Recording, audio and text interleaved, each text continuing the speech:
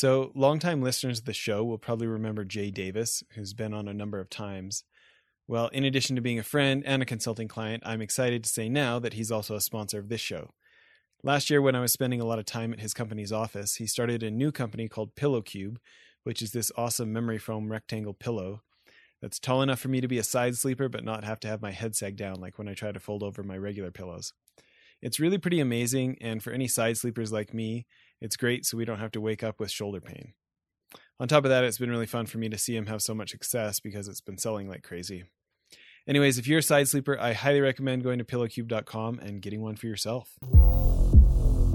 Accomplish it because we have this entrepreneurial spirit along with lean and Shingo principles that we've been working towards. We're still early in our journey, but enough where we work together as a team. So it wasn't, sales or marketing or operations. It was all, we're Signs.com. We're all one team working towards figuring this out. And we were just able to do things very quickly. It's astonishing. And in Lean, we talk about, the burning platform, and that was probably the best example. Welcome to Innovation and Leadership, where I interview uncommonly high achievers like top investment fund managers, elite special operations soldiers, startup CEOs who sold their companies for billions of dollars, pro athletes, Hollywood filmmakers, really as many different kinds of experts as I can. The whole idea is to hear how they did it and then what advice they have for the rest of us that can be applied to the organizations we're trying to grow and innovate. Thanks for listening, and I hope you enjoyed today's show. Today on the show, we've got Drew Butler. Drew, thanks for making time for this. Great to be here. So will you tell people a little bit about your background in operational excellence and what you're up to these days? I've always been in operations, as from a manager to plant manager to director of operations. And right now, currently, I'm a vice president at a small company in Salt Lake called Signs.com. I started out really with operational excellence. We were a supplier to Pratt & Whitney aircraft, and they were working with a consulting company called Shingijutsu, which are all ex-Toyota managers. We were really bad on delivery, so they offered to let us work with the Shingijutsu people, and that was really my first entry into operational excellence. After that, I went on to work at O.C. Tanner in Salt Lake and got involved with the Shingo Prize. And I've been a Shingo examiner probably for 15, 16 years right now. So I get to visit a lot of world-class plants and really see a lot of great best class lean manufacturing. So it's been a great journey for me. Yeah. It was fun, that trip that we went on out in the Midwest, and I know we can only talk about certain things, but I think about, for me, I'm interested for you. When I first got introduced to Shingo and operational excellence and this stuff, for me, it seemed like this amazing, business martial art of hold on.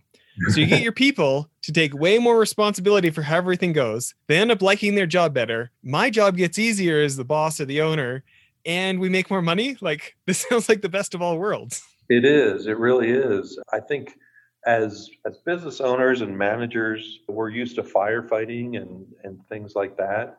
And that becomes our life. And a lot of times you go home at the end of the day and you're wondering what you did. And when you get into a lean culture, what happens is you're locking the processes in place, and that you change from firefighting to really making sure everyone's following the processes, which is better for people. It gives them a better outlook on their work. They know at the end of the day if they've won or lost, how they're contributing to the business. So the engagement level goes way up, and that's something that companies try so hard to get, is that engagement. But really getting people involved in their work is one of the best ways to do that. I want to dive into some specific wins and some stories and just kind of hear some of the successes you've had. But thinking about, one of our big themes on the podcast this year is about more with less, and how can, whether it's entrepreneur and investor or philanthropist, how can they accomplish more, taking less risk, these kind of things, more impact in philanthropy with less investment, everything like this. When you think about people who, they've heard about it, but they don't really know how it works or anything like this, what would be your elevator pitch on why this might be a discipline worth investigating?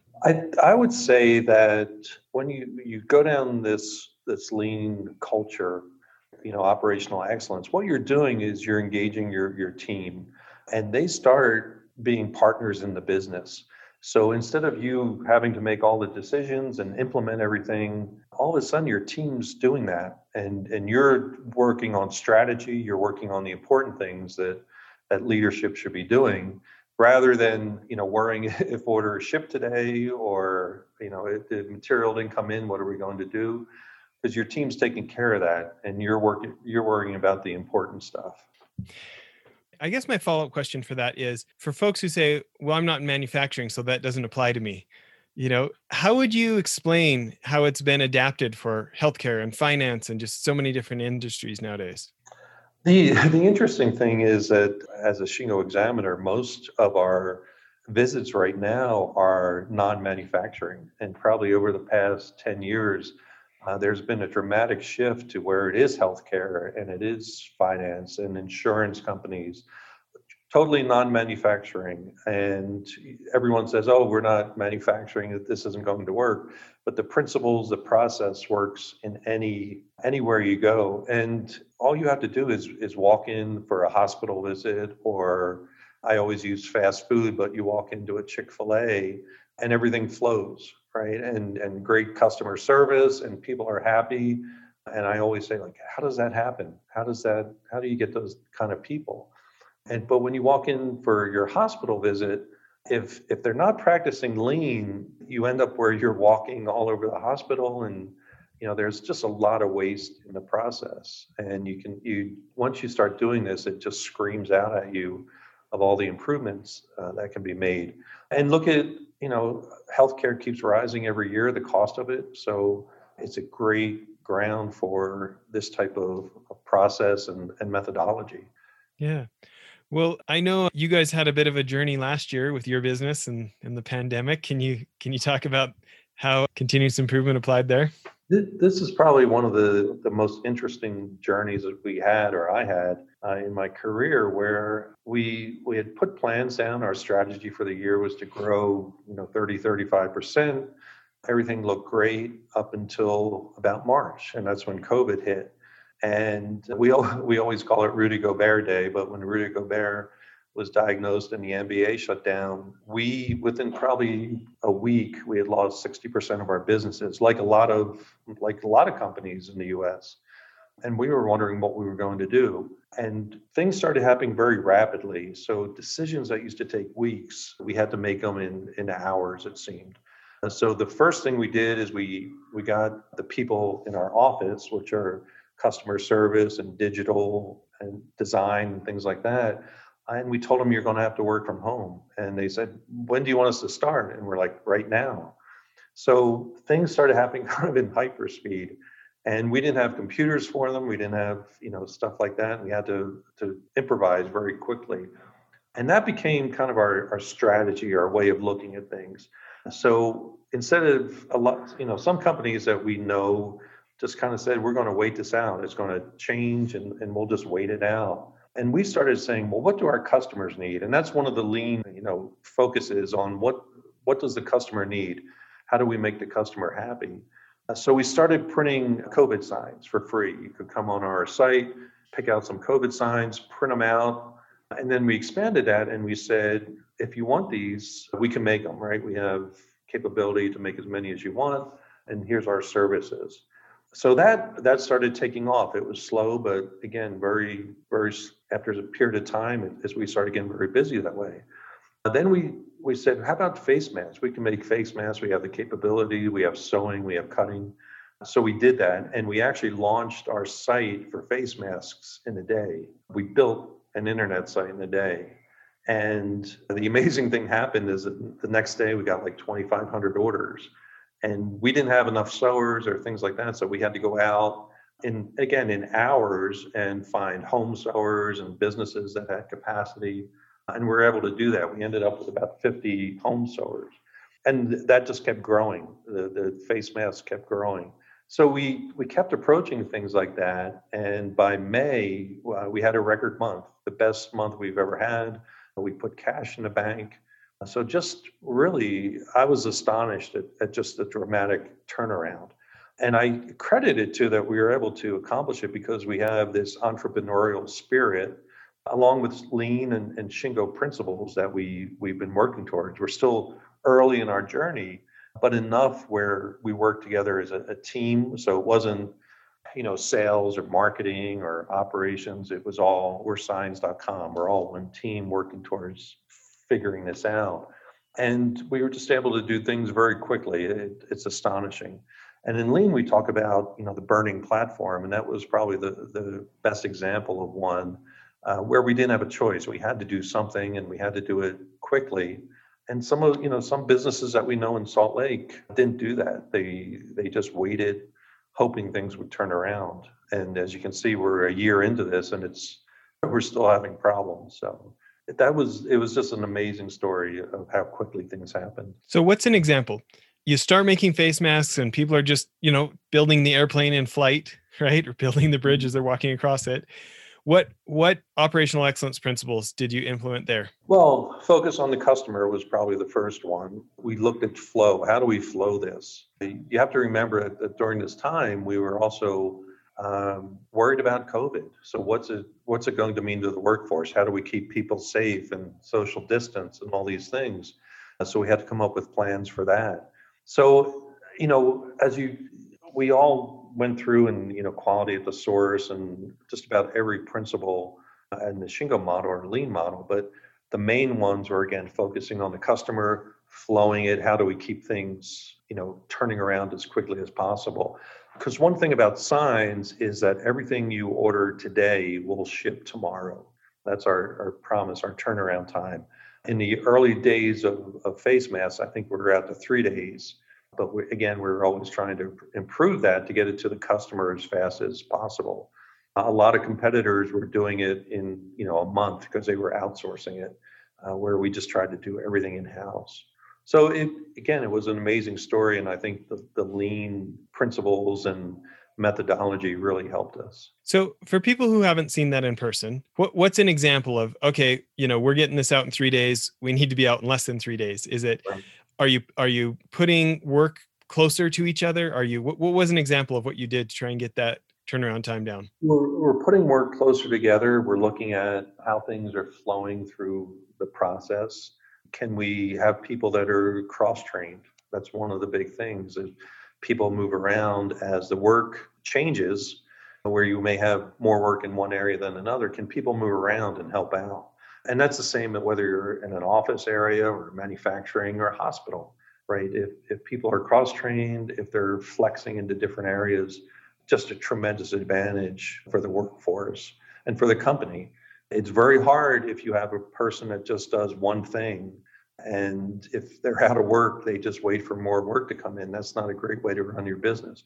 But if they're cross-trained in different areas and they can go and help out somewhere else, things are they flow so much better and they make life so much easier. Yeah. Thinking about all the different places that this can show up in a business, what's something when you think about an entrepreneur who, they might still be in discovery phase, right? Like there's, they're not a big business that's just executing and needs to improve their execution. They need to discover that voice of the customer, right? What are ways that you would think about applying that in that case? Well, one of the things that, working with the Shingijutsu guys and throughout the years is don't be afraid to try things. So try things. And if you fail, that's just helping you figure out what direction you're going. And the faster you can do that, the better off you are. So, we get feedback very quickly. Like I said, we're shipping whatever's ordered today, we'll ship tomorrow. Our customers will have it within a few days, and they can go to our site and give us feedback. And I think we're 4.8 stars out of 5, but just like Amazon, if you're not happy, you can go on and you can click and give very quickly feedback. Where a lot of companies, you can't do that because you just don't have that, I guess, internet presence or the speed of things. But we know very quickly if things are working or if not working. So, our marketing team keeps on top of that. And it's very different from what I'm used to in traditional manufacturing. Sure.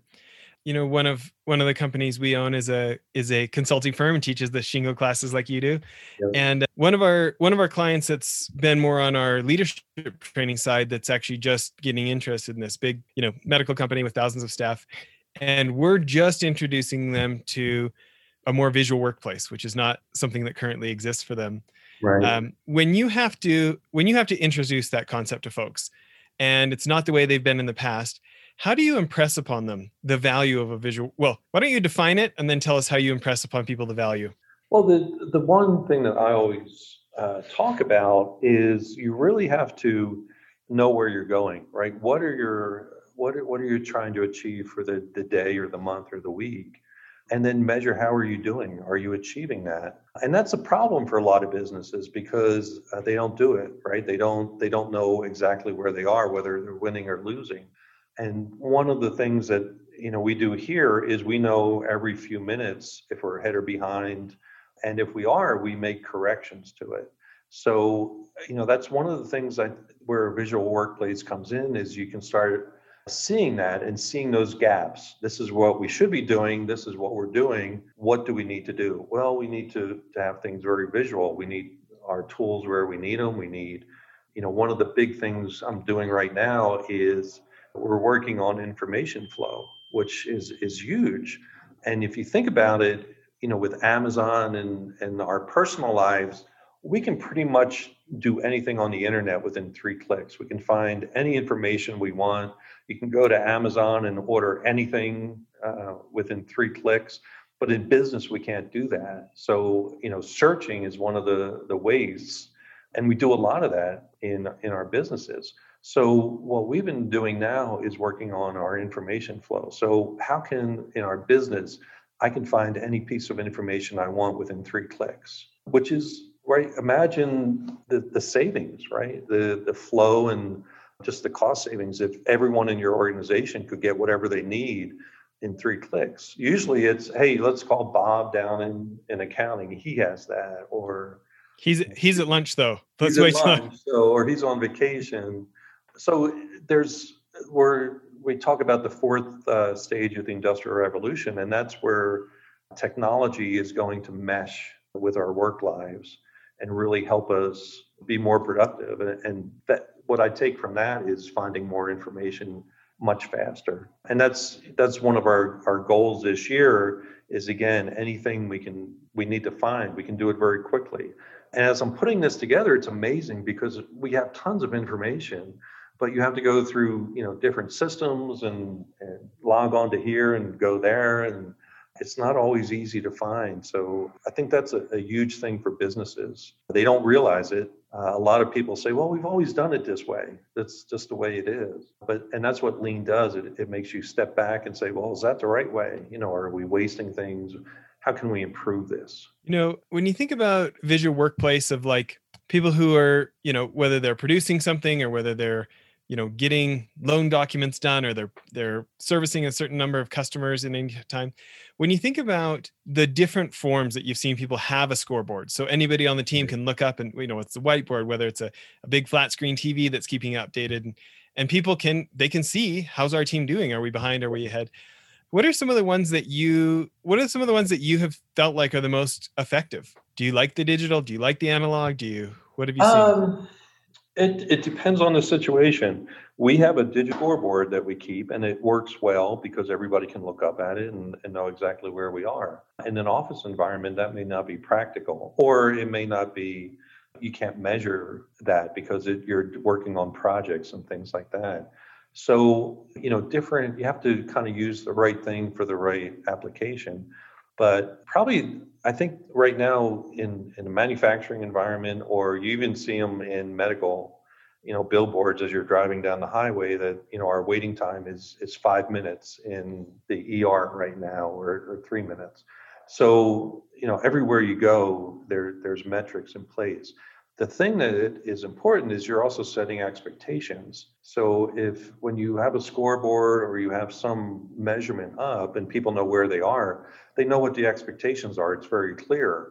A lot of organizations I've gone into, and you ask them, well, what are you supposed to do today?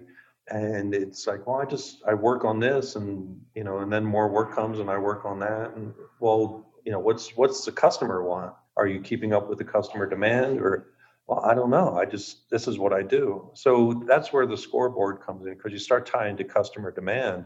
And are we meeting customer demand? If not, we have a huge problem. So Yeah. Thinking about people who have, they've lived it so fully, it feels like it's in the bones at their yeah. shop. I'd love to hear your impressions of your time at OC Tanner. On the show, we've had Gary Peterson and Tyson Heaton and some other folks there. And it's actually one of the first tours I ever did. I went to US Synthetics, and then I went to OC Tanner, and I was like, Very man, good choices. Yeah. how'd they get all these people to like their jobs like this so much? But what do you feel like some of your takeaways were from your time at OC Tanner? Well, first tell people what they do, and then tell us some of the OC Tanner is a recognition company, so they make awards for length of service, different types of recognition for many companies. Been around since the mid 20s. Started in the Capitol Theater in downtown Salt Lake by Ober Tanner, and just they transformed probably in the 90s. We started transforming and won the Shingo Award in 1999. But to this day, they're still changing, and they're looked at as one of the best lean companies, if not the world, at least the U.S.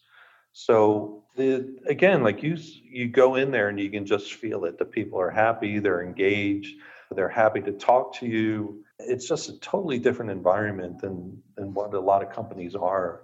And what that is, probably the biggest thing. I was talking to one of the women that was a manager in one of the areas, and she said, we just got this new process. We're not sure, how it works or things like that, but we'll figure it out. We always do.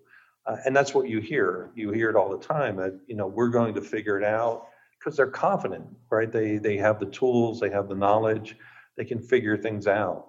A lot of companies you walk into, the heads are down, they don't want to talk to you. And that's a sign, right? That's a sign of the culture. But if you go into any Shingo award-winning company, you can feel it within the first 10 minutes. It's just a totally different environment. People are much more engaged. And I'll pick on Chick-fil-A again, or I'll mention Chick-fil-A again, but I always say, if you go into Jimmy John's or Chick-fil-A, it's a different environment from many other fast food type restaurants. The people are happy, they're engaged. They're really focused on the customer and making sure that you're happy. And that's probably the closest thing that a lot of people can see. And I always ask, like, how come it's different, right? How come they're the same people, the same pool that everyone else is pulling from? How are they different? How are they so happy? And that's what you see. It's just the way the culture, the way that people are treated, totally different way from what a lot of companies operate. And that's for the entrepreneur and venture capitalists, that's a huge thing, because if a company has a good products, but they don't have this culture in place, you can turn it around very quickly by implementing this methodology and make a lot of money, because it's all of a sudden the people are engaged, they're happy, and things can change very, very quickly. There was a real stark evidence of that. I've been on a handful of tours over at OC Tanner over the years. And Gary was leading one that I went on, and he walks into the room and he takes just a little bit of a double take. He's like, this room used to come out to here. These guys have moved all the machinery and nobody even told me. And he was excited about it. He was, do you know what I mean? Like he didn't feel like he should have been asked permission. Like, I think culture is talked about to death these days, and everybody says you need to engage your people. And then they're always a little, in my opinion, they're often a little short on practical how-tos, right?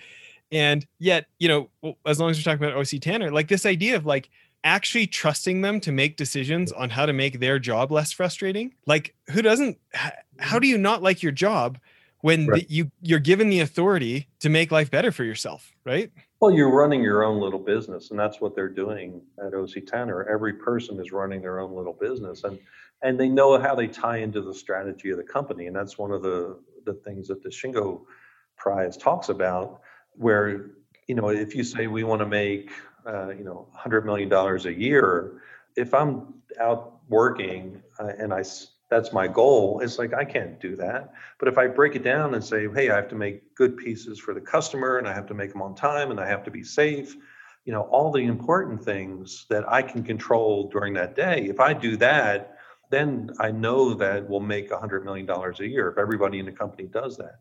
So that's how these companies operate. Autoliv is another one. They focus on, we save lives. So anyone you talk to at Autoliv, if they said, oh, we did this cost saving project and this is what happened is we saved this money and then we use that money to develop new projects and new products, which help save lives. So everything is tied into that overall goal and you see that at these lean companies.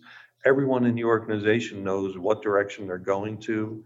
And, that's one of the tests that people can do is go in and ask kind of the leadership, what's your focus? What's your goals? And a lot of times you'll get different answers. And in lean companies, you won't. You'll get the same answer from anyone in the organization because they all know where they're going. They're all working together. And that's a huge, huge difference and huge advantage. I mean, I totally agree. Yesterday, I was on a call with my former client. He used to be the CEO of the Utah Transit Authority. And I was asking him about lean and some of his ideas. And I was kind of sharing my idea. And I'd love to know if you see it differently or what you would add to this. But we were talking about this idea of like, so often the lean practitioner can fall in love with the methodology, almost like it's a martial art. I did martial arts all my growing up years, right? So I just think it's cool. And I think Japanese words are cool. And most of the staff don't. They don't care at all about Japanese words, right? But, depending who you believe, somewhere between 75% to 95% of OpEx implementations don't reach the goal they planned on when they started. And it seems like it's not because the lean leader didn't take enough certifications, right? It's so often couldn't get the frontline staff to care, couldn't get the senior people to allocate enough resources and back it up, and make it the decision that happens everywhere. And I was telling him, I love Bob Chapman. Do you know this book, Everybody Matters by Bob Chapman? No, I haven't read that one. Oh, it's so good. Barry Waymiller Company. They basically changed their approach to lean of when they're talking to their staff, they don't talk about waste and what the benefit to the company is. They talk about it in terms of reducing frustration. Right. It's like, well, everybody, there's lots of employees that could care less if the company wastes some money. It's not changing their salary, right? Right. At least early on. But in terms of you're going to make my job less frustrating, I'm really open to that conversation, right? Right. And then my other thought is going up the chain is, well, quit talking to them about percentages and quit talking to them about stories that don't show up on an Excel spreadsheet they can show to the board. Do the hard work to translate it into this is what it means dollars wise. Right. Because all of a sudden the CFO's ears perk up and all of a sudden it can show up on a report to their boss when that CEO is going to the board and saying, look at this we're doing. And he gets to speak the board's language and you've made it easy for him to speak that language. Right. So I'm interested if you disagree with either of those or what you would add to either of those. Well, I think a lot of practitioners or a lot of people fall in love with the tools and that's what they do. So if you go into a company and you say, hey, we're going to do 5S or, even Six Sigma, we're going to train everybody in Six Sigma. Usually the people are saying, why are we doing this when we can't ship, a good quality product? The first pass quality is 0. Why are we doing 5S? Why are, that's where we need help is on quality. So a lot of times people get focused so much on the tools that they're not talking to people. They're not really seeing what the problems are in the company. So that's why, in lean, we talk about flow, and that's why you want to flow because it starts exposing all these problems that are hidden.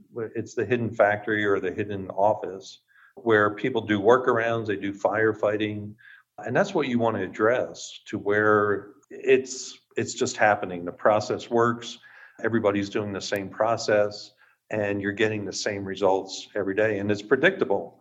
I used to go into companies that we say we want to ship $10 million this month, and every week we're like, yep, we're on track. And then the last week of the month, it's like, oh, we're going to miss by $2 million. And it's like, how does that happen, right? If you're running a business, you don't want that to happen.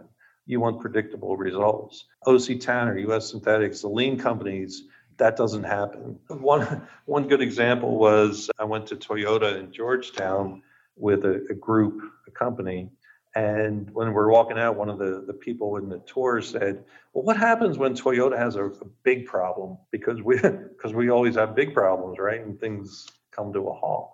And the answer is they probably don't have them, right? They refine their processes and things work so well that they don't have these big problems. And if they do, they fix them very quickly. Where most companies are having these big firefighting problems every day. Hey, the customer called, he didn't get his parts, or we didn't ship on time, or things like that. So it's just a different, it makes things a lot easier, and it just, things flow. And, as you're talking about Gary, he's not worried about moving furniture. He's worried about strategy. And one of the things about OC Tanner, they're constantly developing new businesses or new products. And Gary's setting the direction, but it's the teams that are implementing it. They're figuring out what to do and what machines we need, how it's going to flow, what we need to train on. They're doing all that. So Gary has time to do the important things as a leader. Yeah. Well, when you think about actual stories, can you tell us a fun story about when this started out this way, it was like this, and by the time we'd worked on it, it was like that in the end? Well, I was down in Texas working in oil and gas, and we were typical, right? We'd go in and we'd do Kaizen events, and we do the Lean Improvements event for the week. And I was the director of operations. And then the next Monday came, and it was back to business, right? We have work to get out. We have things to ship. We got to get back to work. And things just weren't happening. They weren't taking off. And I was getting very frustrated. Like you said, well educated and all the lean stuff, but implementing can be a challenge at times.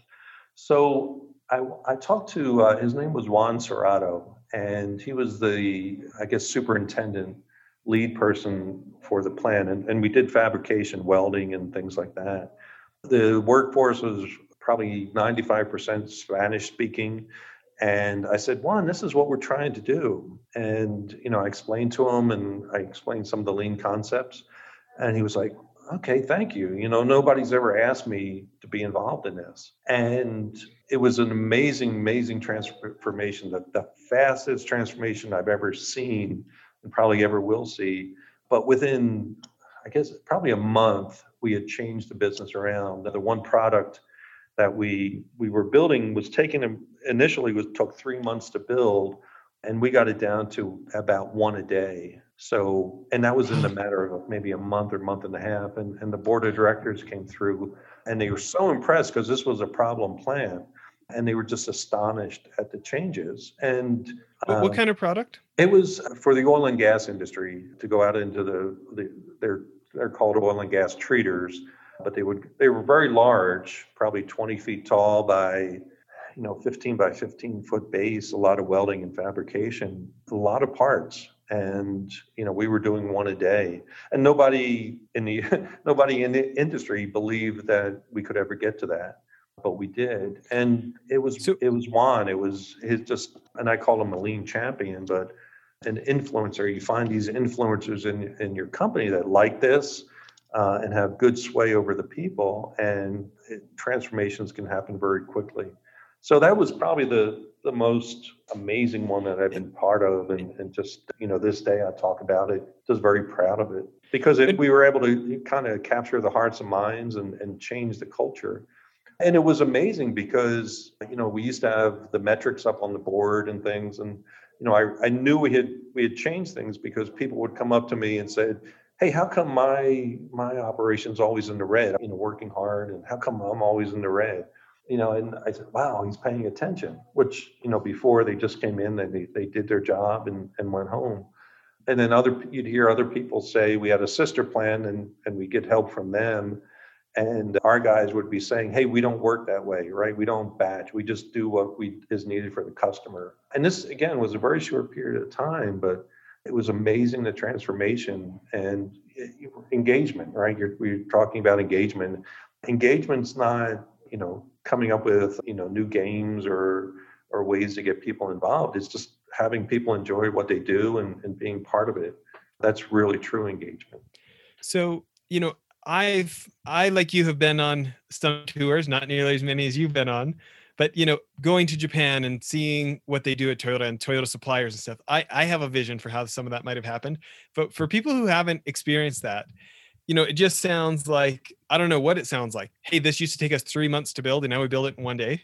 Can you Right. talk about it's because we stopped making parts that we didn't need yet, and we brought processes, we brought the parts closer to it, so you didn't have to move as far to get that thing welded on? Or can you Right. give us some like tangible examples of how you dropped a 3-month process to one day? Well, what we did is we broke the process down into steps. And we had one main flow line, and then we had feeder lines. So what you're trying to do is level load the process. And this is in hospitals anywhere this works, so that as things are flowing through, the parts are arriving at the right time. Initially, what happened is literally there was just a pile of parts out in the yard, and people would have to go search for what they needed. And do you really want your mechanics and your welders searching for parts? So all we did is we made it where when they needed those parts, they were there. Because someone else had delivered them?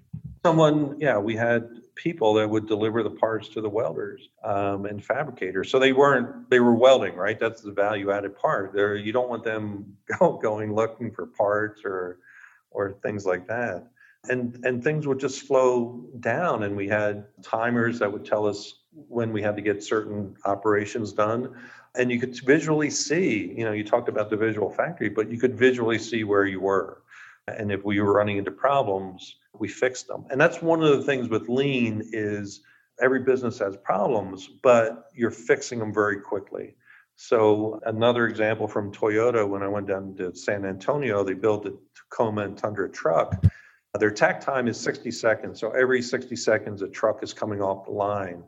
And one of the people we were talking to said, as long as we make our 60 seconds, we know our safety, our quality, our cost, our delivery is good.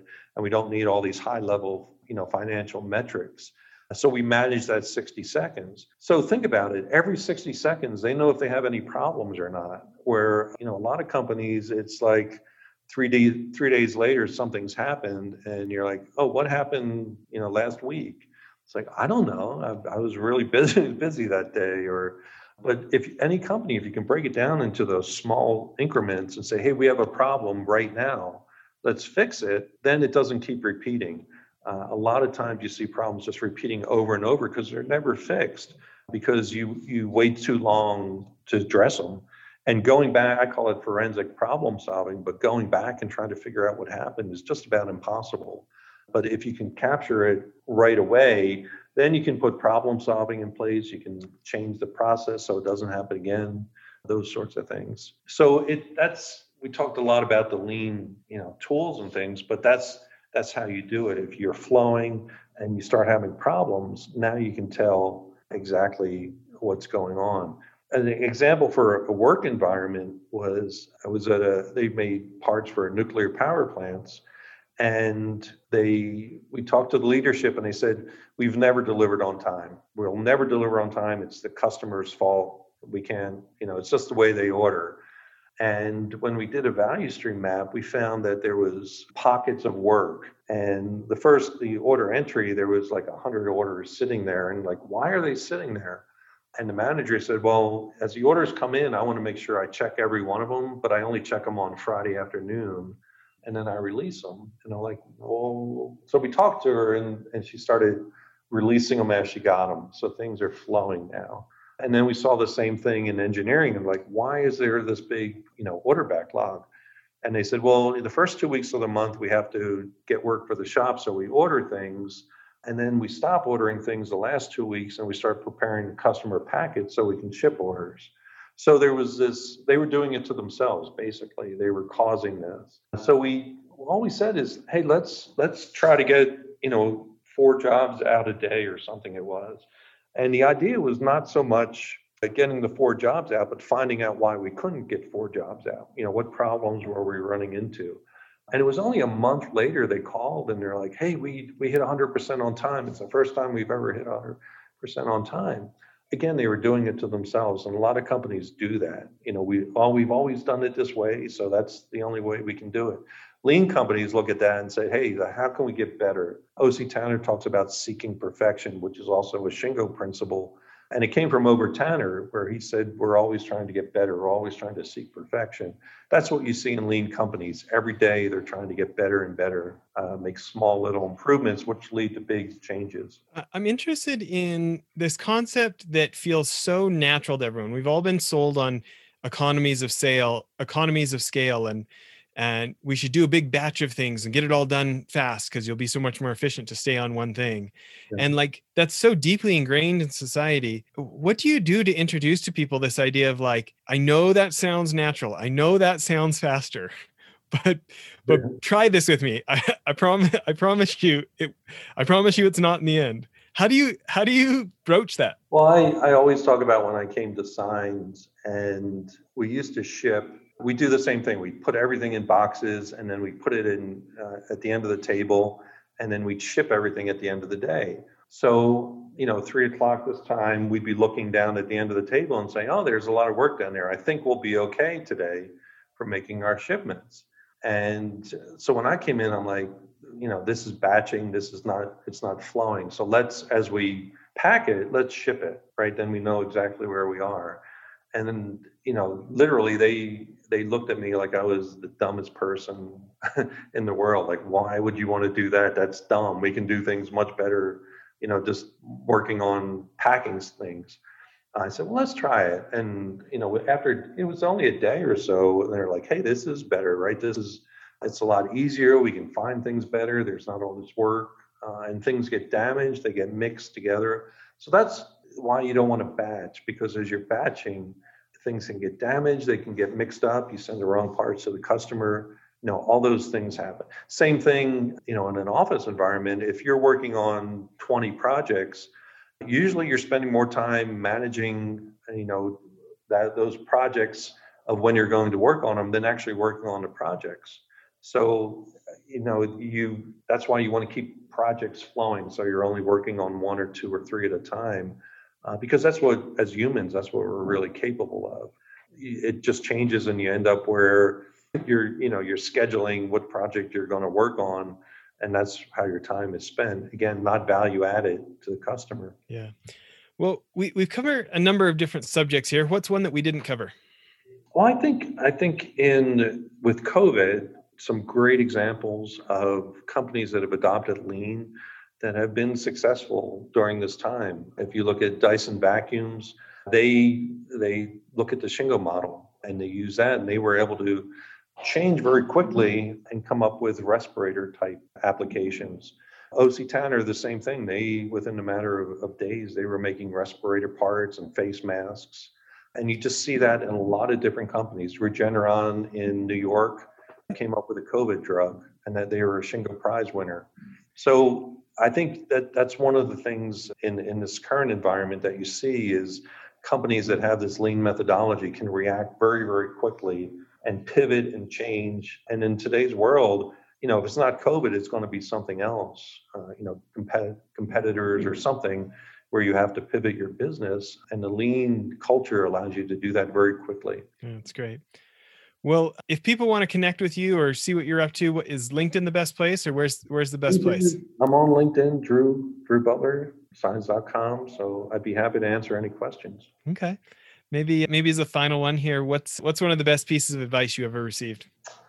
Best pieces, that's a tough one. I think just be open to change, I remember it was not so much advice, but I used to work with a Japanese sensei, Mr. Shimbo, and he was very good at the why. And we'd be walking around and he'd say, why are you doing that? And I'd always look at it and say, what does he mean why we're doing that? It's obvious why we're doing it. And then I'd start explaining it to him. And every time I'd be halfway through and I'd be saying like, yeah, why are we doing this? This is dumb, right? So I always remember him because he taught me so much, not so much in words, but, pointing things out and things like that. And it was just a great experience. That's great.